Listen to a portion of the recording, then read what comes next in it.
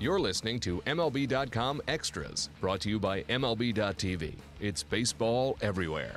Hey everyone, welcome to MLB.com Extras. I'm Alexa Dat. Today we are talking Cardinals baseball, and we bring in our Cards reporter, Jennifer Langosh, for MLB.com.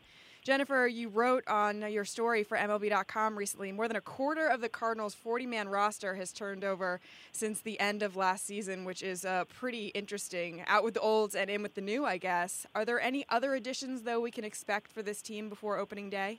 You know, I think there's still a chance, especially given how stagnant this free agent market has been. And, of course, we've all discussed that ad nauseum the last couple months, just the lack of players signing as quickly as usual. So, you know, the Cardinals are a team that remain opportunistic in the market. They still have some financial flexibility. So, you know, if asking prices drop and if players they didn't expect to be available are still available, say in late February, early March, not out of the realm of possibility that the Cardinals make an addition. I would think if they did, it would likely be on the pitching side, either for bullpen help or to give them more depth in their starting rotation. But as it stands now, the team is also very content with what it's done. And, you know, a lot of that activity, it seems long ago because it happened back in December, but adding a Marcell Ozuna, adding a Miles Mikolas to the rotation, and getting Luke Gregerson, who will likely get the first opportunity to close, Cardinals really believe that they kind of addressed the three areas they felt they needed to going into the offseason. So they like what they have, but certainly are in position to pounce if the right opportunity arises here in the next few weeks. All right, let's talk about big picture for this team. What do you believe from the GM and front office perspective is the goal that they're trying to accomplish this spring training, this season, obviously in a tough division, and looking up at the Cubs as the two-time defending division champs? Yeah, I mean, this is a team that wants to get back to playing in October. I mean, simply put, and really beyond that, this is a club that also wants to reclaim the division and also believes that it should be year in and year out a World Series contender. Now, you know, the last 2 years, of course, the Cardinals have been on the outside looking in at the postseason. They haven't missed the postseason 3 years in a row since the 1990s. I mean, that's just something around here that, at least in the eyes of fans and management, is unacceptable. So while so many teams may be rebuilding or tearing down before they build back up, the Cardinals just want to kind of keep it what they have and supplement, you know, kind of where they felt that they had lacked some options last year. So this is a club that believes it can play with the Cubs, certainly comes into the season, I think, predicted by many to be a second or third place finisher in the division, but they should be very competitive. And again, this is a team with its eyes on October, and anything less than that would quite frankly be a failure for this organization. All right, so now for this next question, I feel like the easy answer is Marcell Ozuna. But for fans who are going down to spring training, what's the most excited thing that they should be, you know, looking for and excited to see for this season? Yeah, Marcell Ozuna certainly falls on that list. You know, I think Alex Reyes is another guy who is going to be very intriguing throughout spring training. I mean, let's see, what does he look like coming back from Tommy John surgery? How quickly does he progress? You know, the Cardinals have talked kind of about a soft target date of May 1st for his potential return. Well, you know, can he speed up that process with what he does this spring, or is there a setback along the way? So he's a guy to keep an eye on. And, you know, if you kind of look even way down the roster at what kind of the future could hold, there's some young guys coming in as non-roster invitees, Jordan Hicks and Ryan Helsley in particular, that the Cardinals believe could impact this team as relievers before the end of the season. So, you know, one of the joys for me of covering spring training is always getting to see players that I don't typically get to see during the season and kind of the up-and-comers.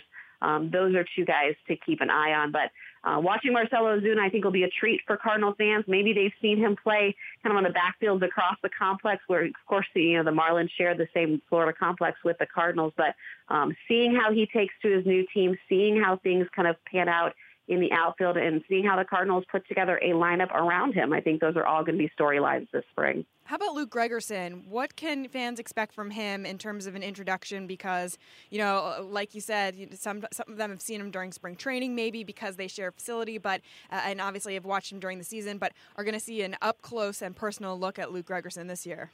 Yeah, you know, you don't want to put a lot on spring training performance, but I do think for Luke Gregerson, it is going to be somewhat important for him to go out and have a good spring. I mean, he's obviously coming off a disappointing season in his own eyes, a season that was a step back. You saw that ERA jump. You saw a lot of home runs allowed, kind of things that he hadn't been bitten by previously in his career. Again, I think he's going to get the first crack at closing, but say he doesn't have a stellar spring training, does that open the door potentially for somebody else in that bullpen to take over that ninth inning job? So Cardinals would really, really like to come out of spring training with a little bit of clarity as to how they're going to cover the ninth inning. A strong spring from Luke Gregerson, I think, would give them a little bit of peace of mind. And it would also buy the organization a bit more time, especially if, perhaps they would like to eventually plug in an Alex Reyes or one of these other young pitchers into that ninth inning spot. At least if Luke can get them going there, keep them in games, close out games in the months of April and May, it positions this team very well, I think, for the season. Jennifer, what's the overall experience for fans down at spring training? Because I know a lot of fans have been there before and might, miss out this year, so we can kind of, play on nostalgia there. Or a lot of fans are going down for the first time this year and have a lot of expectations for this team. What can they expect specifically from the spring training experience, the facilities, and the kind of access that they get to these players? Yeah, I mean, it's the most intimate access you're going to get to this team at any point during the year. Now, it's funny because Cardinal Nation certainly descends upon Jupiter. It's a very unique, I think, in how many fans do travel down to see Cardinal spring training. But, you think about the games, and of course there's opportunities to watch the games and the players play. But, for me, kind of roaming around the backfields can be one of the most exciting experiences for a fan. You get a glimpse at some of the young players. You can kind of walk up right to the fence and see your heroes playing just a couple feet away from where you're standing. And those backfields are free access for all, so you don't have to have a ticket to buy them. And, the Cardinals kind of setup is very unique, too, in that their complex is nestled in a little town called Abacoa. Right across the street, you find restaurants, you find shopping, you find food truck festivals, different international markets that come through during the month of March. So it really brings the town to life. And certainly, again, it's an up-close opportunity to get to see these Cardinal players, get some autographs, snap some photos, and see them kind of in an intimate way you don't necessarily get at Busch Stadium during the season. 2 recommendations that I have for fans. 1, bring your sunscreen. And 2, do not be scared off by those Florida thunderstorms. Those things are massive.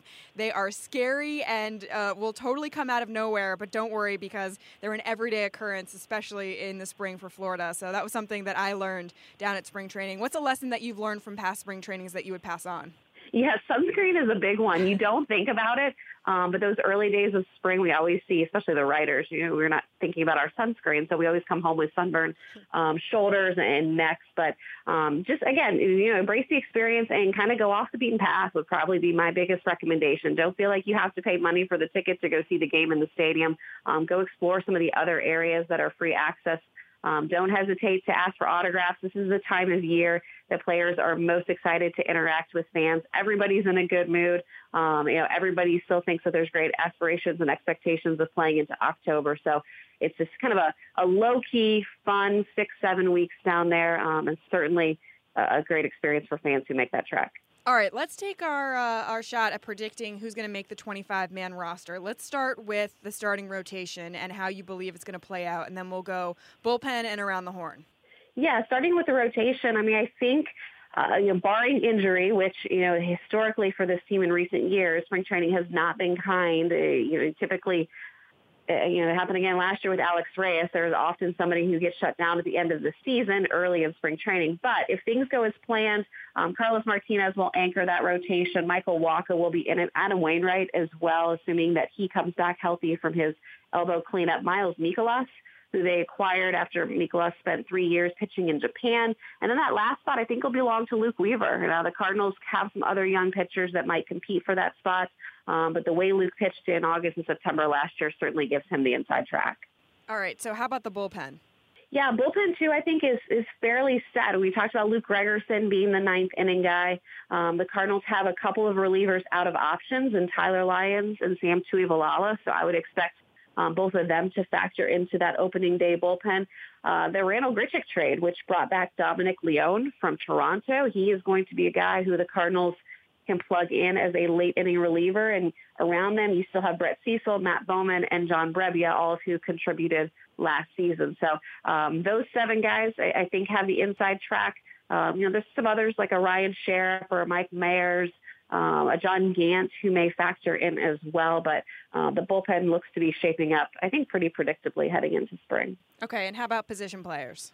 Yeah, as far as your starters, I don't really think there's going to be much intrigue or competition. Of course, you have Yadi behind the plate, and Carson Kelly will likely be his backup again. Across the infield, Matt Carpenter, Colton Wong, Paul DeYoung, and Jed Jerko line up as your starters. Greg Garcia is kind of the utility infielder that can play any of those positions. He'll be back, I would expect, on the bench.